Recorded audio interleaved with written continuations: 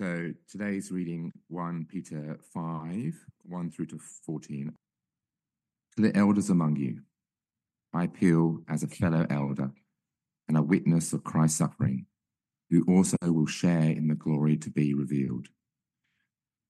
Be shepherds of God's flock that is under your care, watching over them, not because you must, but because you are willing, as God wants you to be, not pursuing dishonest gain, but eager to serve, not lording it over those entrusted to you, but being examples to the flock. And when the chief shepherd appears, you will receive the crown of glory that will never fade away. In the same way, you who are younger, submit yourselves to your elders. All of you, clothe yourselves with humility towards one another, because God opposes the proud, but shows favor to the humble. Humble yourselves, therefore, under God's mighty hand, that he may lift you up in due time. Cast all your anxiety on him, because he cares for you. Be alert and of sober mind. Your enemy, the devil, prowls around like a roaring lion looking for someone to devour. Resist him, standing firm in the faith, because you know that the family of believers throughout the world is undergoing the same kind of sufferings. And the God of all grace, who called you to his eternal glory in Christ, after you have suffered a little while, will himself restore you and make you strong, firm, and steadfast. To him be the power forever and ever. Amen. With the help of Silas, who I regard as a faithful brother, I have written to you briefly, encouraging you and testifying that this is the true grace of God. Stand fast in it. She who is in Babylon, chosen together with you, sends you her greetings, and so does my son Mark. Greet one another with a kiss of love. Peace to all of you who are in Christ. If we haven't met, Arthur Copeman's my name. It's my privilege indeed to open God's word for us all this morning. And welcome to those on Zoom who I hope you had a perfect take on the kids' talk, actually, the way Michael was sitting and everything before. It looked good for a great talk. Friends, as we come to God's word now, let's pray.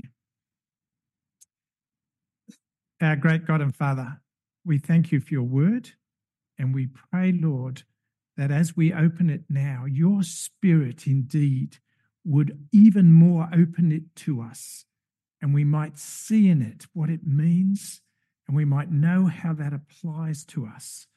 And indeed, in your Spirit, we might be able to apply it to our lives. We pray this in Jesus' name. Amen. Well, in this last chapter of 1 Peter, the apostle brings his letter to a conclusion. And in this conclusion, Peter speaks of two critical factors for the Christian: leadership and life. Leadership and life. And actually, even as I reflect on these leadership and life, when things are going well, they can be kind of easier. But they're much harder in difficult circumstances. And we know that Peter's readers were in very difficult circumstances. They were being persecuted for being Christian. And so this is advice for leadership and life in difficult times. But I also know that right across our congregations at the moment, a number of you have experienced some great difficulties, which you know well. And so in a way, these are words also for us as a church at the moment, as many have experienced great difficulty. So to leadership, Peter speaks to the elders in the church. Now, elder here is not actually a church office. This is not a biblical command for a church to have people you call elders. Peter is actually using the term in a generic way. He's using the term to describe those who lead in church. Now you can say, well, that's the elders. Well, yes, if you want to call them elders, you can. But the point is, he's talking about leadership. Indeed, from a biblical perspective, where you lead in church, you are an elder. So while these are certainly instructions for those in our pastoral team, those who have leadership roles in our church, these are also instructions for every area of church leadership. So whether you're leading in music or in children's ministry or in growth group or in whatever aspects of church life, here are helpful instructions about leadership. And in 1 Peter 5, Peter begins by reminding his readers of his own credentials in this area. This is verse 1 if you're following on 1 Peter 5. Peter writes, "To the elders among you, I appeal as a fellow elder and a witness of Christ's sufferings, who will also share in the glory to be revealed." Peter gives us his credentials. They're threefold. Firstly, Peter is a leader of the church himself. He's got some experience, therefore he's worth listening to. But more than that, Peter was an eyewitness of Jesus' leadership. And he was an eyewitness of Jesus' leadership when Jesus was suffering. So he's seen the suffering leader. So he's seen what leadership means, perfectly expressed in suffering. And thirdly, Peter tells us he writes, verse 1, as someone who will share in the glory to be revealed. As Peter writes this, his focus is on what God is doing and where that's going, and it's leading to glory. I think one of the greatest dangers for Christian leaders at all levels is that the advice we can sometimes hear is very worldly, so that what we listen to comes from those who've been successful in this world as leaders.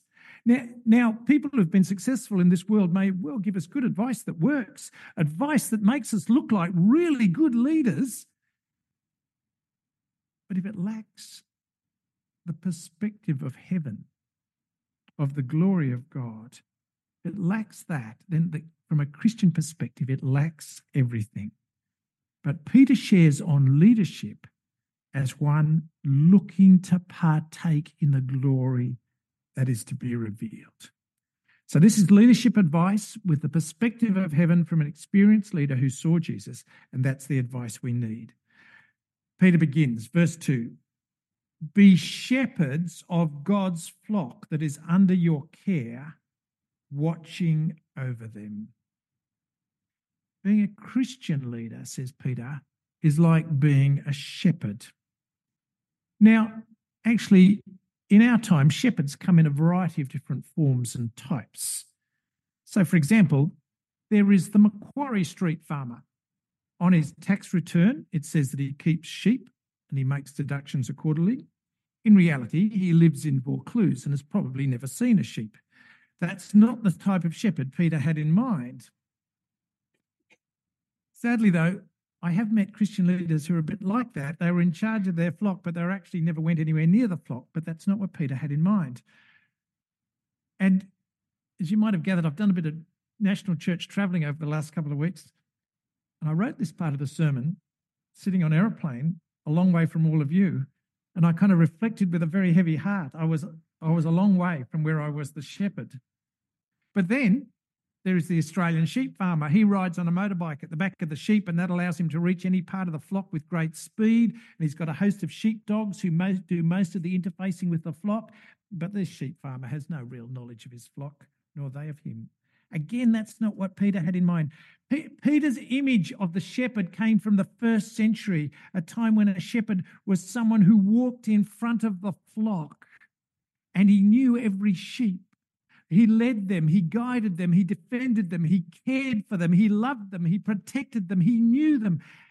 And that's what Peter expects Christian leaders at every level, in every place to be like. To be leaders, to be guiders, to be defenders, to be carers, to be lovers of those they lead. That's Christian leadership from Peter. How does the Christian leader do that?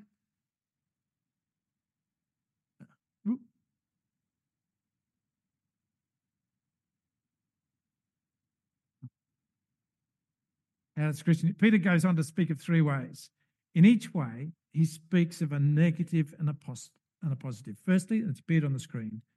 Peter says that Christian leaders are to shepherd their flocks, verse 2, not because you must, but because you are willing. A Christian leader is to be someone who willingly engages in that ministry, willingly. The Bible expectation is that Christians will serve one another, serve in all sorts of ways. It's often said the church is not a cruise ship, it's a cargo vessel. Everybody on board has a role to be serving. And as we serve, we may have the privilege of leading in that serving. And Peter's saying that's something we should be willing to do. Over the years, I've seen the reverse of that in churches. The person who looks like they got conscripted to some role 30 years ago but doesn't quite know how to stop, or the church council member who said they didn't want the job but no one else would do it and so took it on 40 years ago, not willingly but under compulsion. But willingly reflects an attitude of mind. Every Christian ministry is God's ministry. It can only be done in the power of the Holy Spirit. It's an incredible privilege that God involves us in his work on the world. And Peter says that all Christian ministry leadership, therefore, should be willing, not under compulsion. Then secondly, Peter says,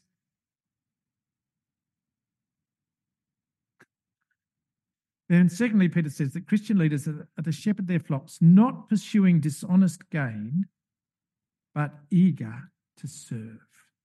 Not pursuing kind of financial gain. Now, Christian leaders who are paid tend not to be paid megabucks. Tend not to. Some have been, but tend not to. But that does not mean that they are immune from the temptation to be focused on the money. And sadly, over the years, I've seen this.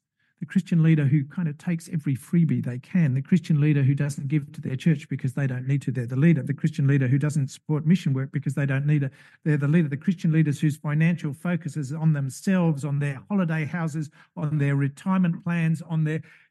Now, all of us need to make sensible financial plans, but there is a line that can be crossed. And it seems to me in our excessively materialistic society, it's very easy for all of us in church leadership position to be tempted to cross that line, to be ministering literally for dishonest gain. And that gain is at the expense of those we are serving. But Peter says our tending of the flock is not to be for gain, it's to be eager. By that he means it's to be enthusiastic and keen, not counting any loss to ourselves, but only seeking the good of those whom we serve. Then thirdly, Peter says, I'm not sure that was Donna or I, but Peter says that in our ministries, leaders are not to, verse 3, not lording it over those entrusted to you, but being examples to the flock. Another translation says, not domineering others. And friends, the great danger actually in any leadership situation is that we become domineering. Jesus pointed this out to his disciples when he said to them, you know that among the Gentiles, those whom they recognize as their rulers lord it over them. Exactly the same words, lord it over them. Where do you think Peter got it from? But Jesus, lord it over them. And their great ones are tyrants over them. And then Jesus says in the strongest of words, but it is not so among you. Leaders dominate. That's the way the world is. But, says Jesus, it must not be like that with us. Again, there can be a great temptation here. Whatever we're leading, we want to be effective in our leadership. We want to give direction. We can see where things should go. We know what needs to be done. And so the easiest way to do that is to dominate, to lord it over others. But both Jesus and Peter see another way. Leadership here, which Peter says is setting an example. The shepherd who is the example to the flock, not the dominator. The shepherd who, when you look at them, when you look at them and when you see what they're doing, then you know the way to go. They're setting the example. This is harder. There are times when it's tough to be the example, times when that means you've got to show them the way, but it marks Christian leadership out. And again, Jesus went on to say of himself, the Son of Man, that's God, the Son of Man came not to be served, but to serve. The Lord of all glory came to serve and to give his life as a ransom for many. That's Christian leadership. It's not easy. In fact, it's actually impossible. And only with the strength which God gives us is it possible. Then Peter moves to the recognition of leaders. I think if I wave my hand,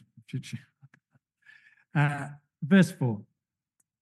And when the chief shepherd appears, you will receive the crown of glory that will never fade away. When times are tough, when things seem to be going nowhere, whatever area of church you're leading in, at times it can seem like no one notices your work. No one notices. You're faithful, others are not. Everybody seems to say how great the others are. And nobody notices the effort that you've put in. The human level, that can be very hard. I've put myself out there as leader and nobody I'm leading cares. Well, says Peter, remember, one person notices. And actually of all eternity, that one person who notices your leadership is the chief shepherd. It's a lovely way of describing Jesus here, the chief shepherd. Jesus notices and Jesus cares. And Peter says, a day is coming when the chief shepherd will appear and he will recognize what you've done in leadership. Friends, I think that on that day, when the chief shepherd does appear, when that great day, when the Lord Jesus comes and everything will be made clear, I think we may be very surprised at who Jesus recognises for great Christian leadership. It may not be those who we've thought to be great church leaders who've stood up the front. In our Australian context, it may be the person who has led in a school scripture class in a very difficult and hostile school somewhere in Australia. That's leadership. Or in other countries, it may be the person who has successfully protected Christians from being killed by the government. And the chief shepherd will recognise those who have shepherded according to his way. And finally, on leadership, Peter speaks of an expectation that Christian leaders are entitled to. Verse 5, he goes on, in the same way, you who are younger, submit yourselves to your elders. Why does Peter suddenly pick on the young? Well, here is a thought. This is a thought rather than a final conclusion, and I kind of share it with you. I've noticed that throughout the New Testament letters, both Peter and Paul have no difficulty speaking of particular groups within the church. So they'll happily talk about what's happening to wives or husbands or slaves or masters or older women or older men, and now they're young. And I think that all those verses sit uneasily in our age. And I was trying to work out why. And I think it's because actually in each of those verses, the writer is making generalizations, which are generally true, but those generalizations don't sit well in our age. We don't like generalization. We like to note exceptions. So, it's generally true that men are stronger than women, but my wife can swim 10 times faster than me is the exception type thing, so to speak. And in fact, neither of my sons has ever beaten my wife over 2 kilometres in an ocean water race, but, there are exceptions, and our age loves to note exceptions. So we tend not to generalise, but those writing the Bible didn't have those concerns. They knew there were older people who might struggle with church leaders, but that's not that they're referring to here. The writer's concern is actually that younger people will regard authority in the church appropriately. Now, not all the young, Peter knows that. But Peter's point is that younger Christians will have their Christian life enhanced. In other words, it will be beneficial for them to submit appropriately to those who lead their churches. Remember in the Bible, Evan shared with us a few weeks ago, submitting is involved voluntarily choosing to put myself in that place, voluntarily choosing, which of course is a further reminder to Christian leaders, got no right to make young people submit, no right at all. That's domineering again. But leaders are to be examples to the flock. And Peter says part of that is that those who are young in the church, who might not think the older person knows anything, so to speak, are to voluntarily choose to follow that example. So that's leadership. Shepherding, not under compulsion, not for shameful gain, not domineering, but willingly, eagerly, as examples, not expecting recognition in this life, but expecting that younger Christians should follow. And that's Peter's picture of leadership. And if you notice, it's light years different from worldly leadership, light years, but that's because we actually believe in a gospel that turns everything upside down in the end. And the obvious thing that you would almost expect it to turn out is the leadership, is upside down is leadership, because that's what it does, even the way we should lead. Then halfway through verse 5, Peter changes direction. 3 words in the middle of verse 5. All of you. Peter is now shifting from leaders to how all Christians should live life. All of you. This is for leaders and followers alike. And his first point in verse 5 is that for all of us, the Christian life should be marked with humility towards one another. Second half of verse 5. All of you, clothe yourselves with humility towards one another. Actually, this flows very naturally out of talking about leadership. Because if there's one thing that leaders need to remember, it is to be humble. But Peter's also reminding us that all of us need to remember to be humble. What does humility look like here? In the context, it's placing the needs of the other person ahead of mine. Now, just correction, this is not being a doormat. This humility involves a right appreciation of who I am and what my roles are. Wouldn't be helpful to have me leading the singing. Let me tell you that right now, for example. But then given my position, how can I serve you in Christ? Verse 6. Humble yourselves, therefore, under God's mighty hand, that he may lift you up in due time. The one, of course, we need to be most humble before is our great God. How can we serve him? And ironically, verse 7, serving God involves cast all your anxiety on him because he cares for you. It's a wonderful picture there of part of the Christian life. We are to be humble before God in every conceivable way and seek to serve him. But one of the ways we can actually serve God and be humble before him is to hand over to him the things that we are anxious about and leave them in his hands. It's just a beautiful picture because God cares about those things. He cares about our concerns. He longs to work with them. He longs to bring about good through them in spite of what they are and how difficult they may be. How good is God to us? Now, handing things over to God doesn't necessarily mean we don't take actions, but in the midst of taking the action, in a sense, the anxiety is given to God. It's a sign of, in fact, of humility of who he is. Christian life centered on humility. But there is a need for our attention. Verse 8. Be alert and of sober mind. Your enemy, the devil, prowls around like a roaring lion looking for someone to devour. Friends, until the day when the chief shepherd appears, until that day, there is a battle going on.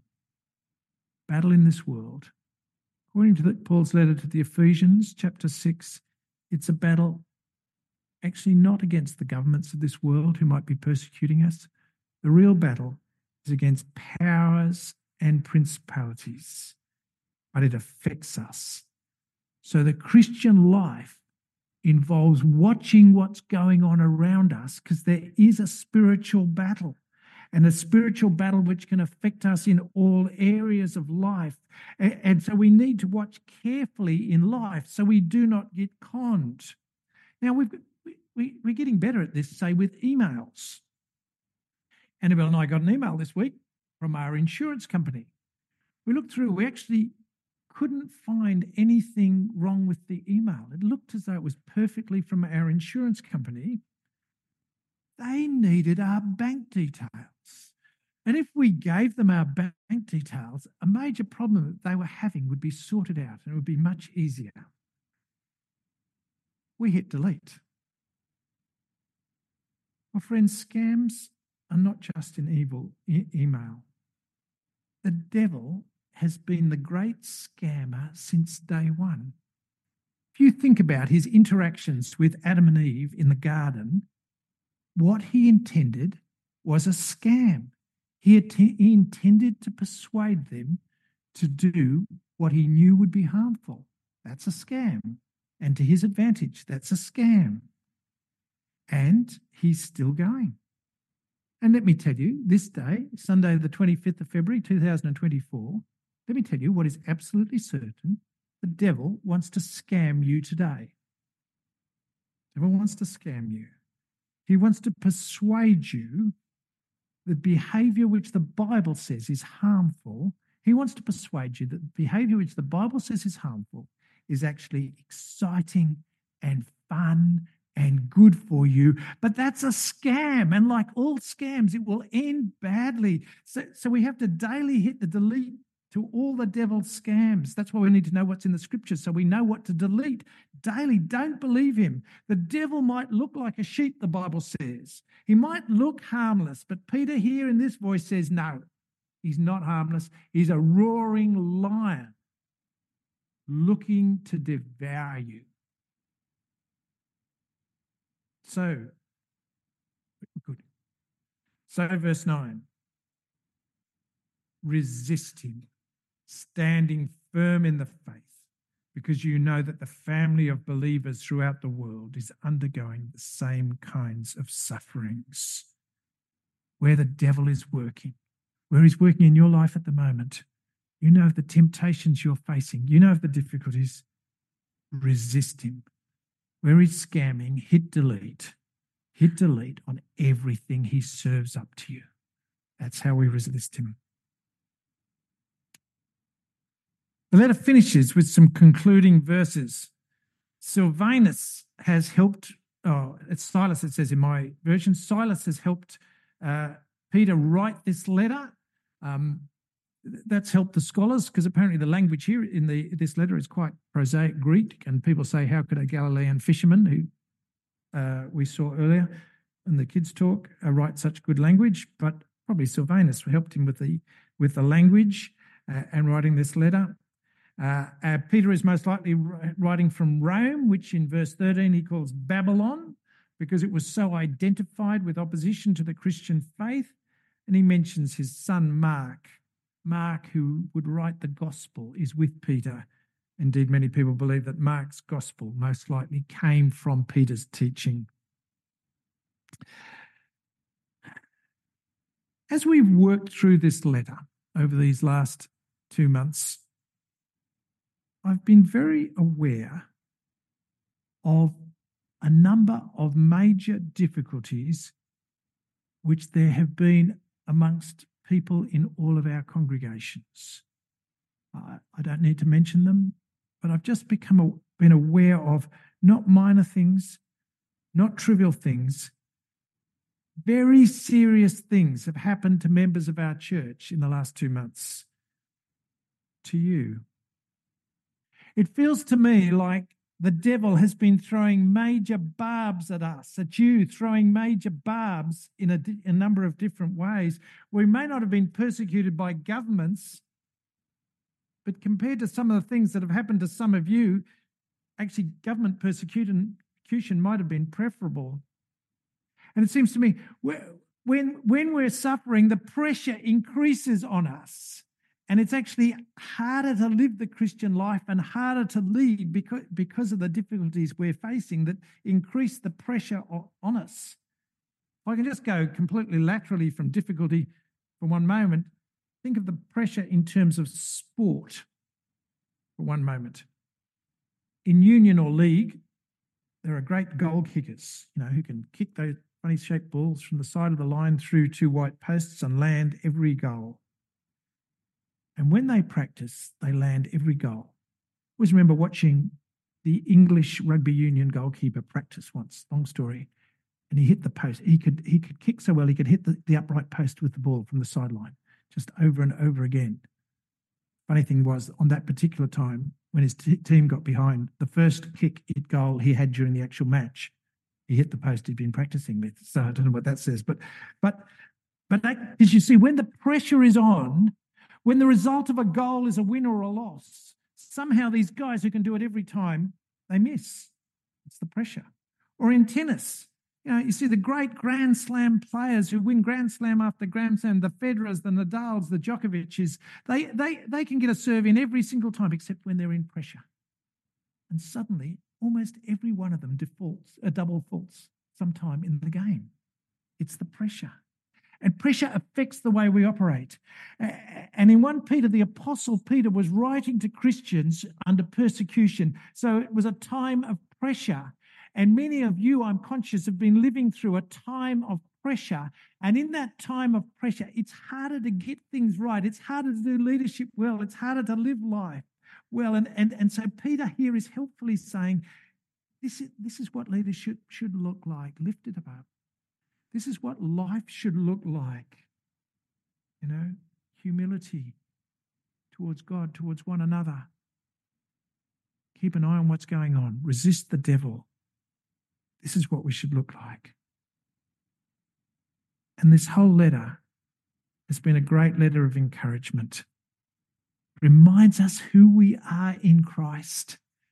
It reminds us who we are, no matter what is going on in our life. Here's the beautiful picture of this letter. In Christ, we are nothing less than the God of all glory's holy people. Holy people. And the encouragement in the light of that is to live in every way following the example which Jesus gave us. And what does that promise? Let me finish with 2 verses from this chapter. Have a look down at verse 4 again. Here's a word for you today. And when the chief shepherd appears, you will receive the crown of glory that will never fade away. Or verse 10. And the God of all grace, who called you to his eternal glory in Christ, after you've suffered for a little while, will himself restore you and make you strong, firm and steadfast. To him be the power forever and ever. Amen. Let's pray. Our great God and Father, we thank you that you have given us your word, and we thank you particularly for this word of 1 Peter, and we thank you particularly for this chapter. And we thank you for your promises of when the shepherd appears, a crown of glory. We thank you for your promise that after suffering, you will restore us and make us strong, firm, and steadfast. And we thank you that to you be the power forever and ever. Amen.